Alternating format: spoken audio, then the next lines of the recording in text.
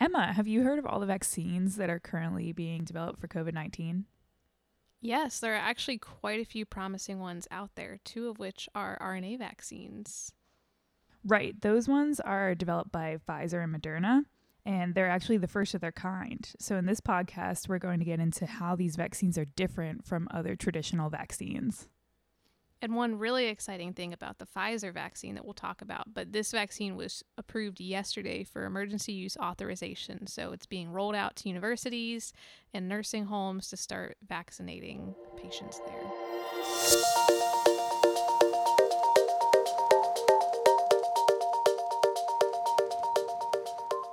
A few weeks ago, I put out a Twitter thread and Instagram post explaining what RNA vaccines are and how they work. My goal with that post was not to tell people what to do or anything like that, but just to explain as an RNA biologist what happens when you get this vaccine and why it's an interesting technology. So both of these threads absolutely blew up, and it's obvious that many people have been wondering what RNA vaccines are, how they work, and how they're different from traditional vaccines. So we wanted to put together kind of a more in-depth view of my post that I made, so that way you can kind of just listen to this, get some more information, and then contact us if you have any more questions. Yeah, and this has been really fun for us too because there has never been an RNA vaccine before, so we're also learning what these things are. So it's been great for us to read more about this. But before we dive into this new type of vaccine, let's go on a historical journey through all of vaccines. A lot of our information is coming from this great article that was published in the journal Cell, and it talks about the history of vaccines. So we'll be linking that article below in the show notes, and we recommend that you check it out. The idea of vaccination began in the 1400s in China for smallpox, and this term of vaccination for smallpox was called variolation. When someone had a mild form of smallpox, they'd take some of the dry scabs, grind them up, and would blow this smallpox dust up people's noses with the hope that they would get a mild version of smallpox and then be immune. Yikes. Snorting smallpox, that's what's happening here. I do not like the idea of putting anything in my nose, but certainly not a smallpox vaccine or a smallpox dust. Yeah, yikes. Variolation didn't arrive in Europe until the 1700s. And in the 1800s, Louis Pasteur created several vaccines, including a cholera and rabies vaccine. And the field of vaccination absolutely took off after this. So beyond this point, there were many different vaccines, including live attenuated, whole killed pathogens, subunit vaccines, and now we have the RNA vaccines. These different types of vaccines may be confusing, but they're all variations of the same theme. Their goal is to help someone's immune system recognize something that could be deadly, so that if that person's exposed to the real thing, their immune system will kick in and not give them the full-blown disease. Exactly. Live attenuated vaccines use a weakened form of the virus, and an example of this is the chickenpox and smallpox vaccines. Because the whole virus is in the vaccine, a few doses of the vaccine are enough for lifelong immunity. Whole-killed pathogen vaccines, also called inactivated vaccines, have a dead version of the virus. An example of this is the flu shot or the polio vaccine. And since the virus is dead, you sometimes need booster shots because the immune response does not last as long. But to note here, the virus is dead, so it cannot infect you. I know some people have said with the flu vaccine that when they have certain symptoms, they're like, am I infected with the flu? But in reality, those symptoms are just telling you that your immune system is working. Yeah, and I mean, with something like flu, it's not always 100% effective, so you might develop the flu later on. But if you get that vaccine, it'll help your immune system recognize it, so you shouldn't have as severe symptoms. So subunit vaccines contain part of the virus. Oftentimes, it will contain a protein that is on the outside of the virus. So when your immune system sees that protein, it's going to recognize and destroy the entire virus. Examples of these kinds of vaccines are shingles, HPV, and whooping cough. There are a few other vaccine variations, but the newest option are RNA vaccines. So RNA stands for ribonucleic acid, and it's basically a single-stranded DNA molecule with some differences. But it's not DNA, it's completely different from DNA. In our bodies, RNA messages come from your DNA code, and then tell our body what proteins or building blocks need to be made. If you think about this in terms of food at a restaurant, DNA is the waiter, RNA is the ticket that tells the body what dish or protein to make, and the produced food is the protein. RNA vaccines are exciting because they just contain the message to make the protein, and our body is used to reading these messages all day long. It's very good at it. So some people have been claiming that RNA vaccines change our DNA, but since the RNA message just provides a set of instructions how to make that protein, the vaccine does not change or even target human DNA. In fact, the RNA message doesn't even hang around in your cells for too long afterwards. As we'll talk about later, RNA is very unstable, so after the protein gets made, the message will be broken down and recycled. And you don't actually need this message to always be there to maintain immunity. It's just necessary to get the wheels in motion. Beyond the impressive technology of an RNA vaccine, they are also much quicker and easier to manufacture than traditional vaccines. And this is one of the reasons why two of the front runners of the COVID-19 vaccines are RNA vaccines. The Moderna and Pfizer RNA vaccines both give the body the message to make the spike protein that is on the outside of SARS-CoV-2 virus. You may have seen diagrams of what the virus looks like, and the spike proteins are those little proteins jutting out of the main ball that is the virus. When you get the vaccine, it's injected into your upper arm, into your muscle, kind of like a flu shot. And your muscle cells can then begin producing the spike protein, and our body can recognize it as foreign. And this is through a very complicated immunological pathway where our body knows what is self and what is not self. And then if you're ever infected by the SARS-CoV-2 virus, your immune system can kick in because it's like, hey, I've seen that spike protein before. And it's important to note here, too, when you're getting the RNA vaccine, you're just getting a message to make this spike protein. The SARS-CoV-2 virus as a whole is produced of many more proteins besides the spike protein. So you're not getting infected with the SARS-CoV-2 virus. You're just getting infected with a small part of it for your immune system to recognize. To get into that complicated immune pathway, basically our immune system is trained early on to recognize what is self. Our T cells are the killer cells that attack foreign things in our bodies, and our B cells put tags on the foreign things to tell the T cells what to attack. If either a B or T cell during development tries to attack something that's self, then that B or T cell is destroyed. Thus, the B and T cells that remain in our body can recognize what is self and non-self. So even though our body creates the spike protein from an RNA vaccine, our body can still recognize that it's not self and is actually part of a virus, which is crazy if you think about it.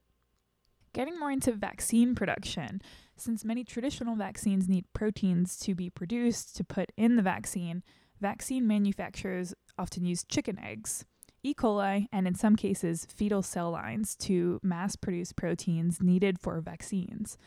However, since RNA vaccines just give the body a message, then there's no need for growth of proteins. For those who are concerned with the use of fetal cell lines to produce the proteins made in some vaccines, it's fantastic that RNA vaccines do not rely on those cell lines to be made.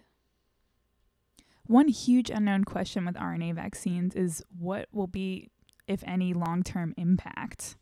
Since these vaccines have been used in clinical trials for COVID-19 for less than 6 months, there is still a lot that is unknown. However, this technology has been in the works for a long time. RNA is a bit of a finicky molecule to work with, though, which is one reason why it's taken so long for an RNA vaccine to come to the market. I work with RNA a lot in the lab, and it's a very unstable molecule. It degrades quickly and easily, especially if it's heated. We also joke that if you have a tube open that has RNA in it, like you don't want to breathe on it because you could breathe on it and it's just going to start degrading. So this is likely why you've heard about the two vaccines needing to be stored in a cold area. The RNA message in the vaccine is wrapped up in a fat bubble called a lipid nanoparticle, which just means a small lipid particle. And lipids are a kind of fat. So this lipid nanoparticle helps keep the RNA stable, but keeping the vaccine cold helps the fat bubble to protect the RNA and prevent the RNA from being degraded. Because it wouldn't be great if you get this vaccine and the RNA is degraded, because then it's not going to work. Yep, defeats the purpose. So RNA vaccines have been used in several cancer clinical trials. However, for many cancers, two people can have the same cancer, but it looks different genetically. This means that different RNA vaccines have to be designed for different people because their cancers are genetically different. One thing I also read recently is, for those of you who've been around when the SARS virus happened in China, I think about 10 years ago, they were pretty close to making an RNA vaccine for the SARS virus. Oh, wow. I didn't know that. Yeah. There weren't enough people to go through with clinical trials, so it made it really difficult for them to actually see if the RNA vaccine worked. But if you think about it, SARS, the virus, and this SARS-CoV-2 virus, they're about 80% similar. So a lot of the work was already done 10 years ago to help produce this RNA vaccine. Another common question with RNA vaccines is wondering how long they'll last.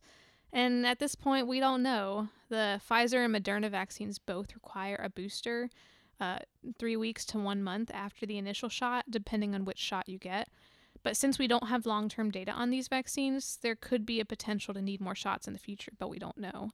We also don't know if the SARS-CoV-2 virus will mutate over time. We know with the flu virus that it basically changes every year, but the SARS-CoV-2 virus has been shown to mutate and change a lot slower. And it depends on where those mutations happen if you would have to design a new vaccine. Yeah, hopefully they don't happen in the spike protein. Hopefully not. But thankfully for both trials, 73,000 people have received the shots. So that's 43,000 in the Pfizer study and 30,000 in the Moderna study.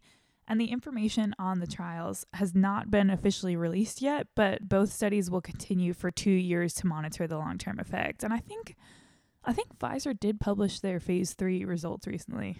Yeah, I think they put them up in the past few days since they had, on December 10th, they had that FDA meeting. So I have not had a chance to look at those, but I'll link, there was someone on Instagram who did a really good synopsis of what they found, because I think it was a 53-page document and she read through the whole thing. So we'll link that as well below if you want to read more about the specific study, but she highlights some of the more salient points. In the preliminary research on these vaccines, they both have been shown to be 95% effective. How did they measure the effectiveness? That's a great question. So each trial had a group of participants they split into 2 groups. One group received placebo, which is just a saline shot, and the other group received the vaccine. It's completely unethical to infect groups with the virus. So both trials had to wait and see who got COVID-19. Would there be more COVID-19 cases in the placebo group or the vaccine group? Yeah, and I mean, situations like this is where it's really important to have a placebo group because, I don't know, you might think the kind of person that would sign up for a clinical trial like this might be maybe taking more public health precautions. So it's really important to be looking at a group of, similar type people and making that comparison. In the case of the Moderna vaccine, 30,000 people were recruited to the study. 15,000 were given that placebo shot, and 15,000 were given the vaccine. After a certain amount of time, they compared the number of COVID cases in the placebo group to the vaccine group. In a group of 30,000 people, only 95 got COVID, and 90 of these cases were in the placebo group, and 5 of them were in the vaccine group. If you do the math of 90 in the placebo group divided by 5 in the vaccine group, and you multiply that by 100, that is 95% vaccine efficacy, which means that the vaccine reduces the risk of COVID-19 by 95%. And Moderna also noted that in their trial, the only cases of severe COVID-19 were in the placebo group. So showing that even if you potentially got COVID after getting the vaccine, it would be less severe. Kind of like where people, when they get the flu shot, if they get the flu, it's most likely less severe. This is really fantastic news. I mean, we've been hoping on a vaccine soon for a long time now, pretty much since February last year. And it's just kind of shocking to see how quickly this happens. But if you want to read more about the math behind these vaccine trials, we're including a link below of a statistician explaining about these trials, since we are definitely not math people. I often joke with my boyfriend that, there's only one formula I have to remember for biology, which is C1v1 equals C2v2. I still get people in lab to check my math on that because I struggle with lab math. Oh, yeah. I use a calculator for everything, too. It's sad. At one point, I was in AP Calculus, but you don't use it, you lose it, right? True. But this article by the statistician did note that it's important to know these efficacies are based on short-term data. So we do not know the efficacy of the vaccine in the long term. And this makes sense, as we mentioned earlier. If you need a booster shot, your efficacy could decrease over time. But again, we don't know that. That's still to be determined. But overall, these vaccines are very exciting to hear about as an RNA biologist. And knowing how they work makes me feel a lot better about getting them and takes away some of the fears surrounding the vaccine. And I'm hopeful that these 2 vaccines and any other the FDA approves will be crucial to helping us conquer coronavirus. It is important to note that we don't know those long-term effects of the vaccine, but since they so closely mimic a natural process in our body, we're hopeful that there will not be long-term side effects. Also, when you think about some people who end up getting long-term COVID, this is much better to be protected from COVID by this vaccine. I agree completely. And it's understandable that people are hesitant about a new technology, but that's why our goal here on STEManistas is to tell you how it works so that you can make the decision yourself about which vaccine you would like to take if you want to take one. We're just here to give you the tools to make those decisions. Once some vaccines have been approved, we plan to do another episode covering the different options because you as a consumer will likely be able to choose which vaccine you want.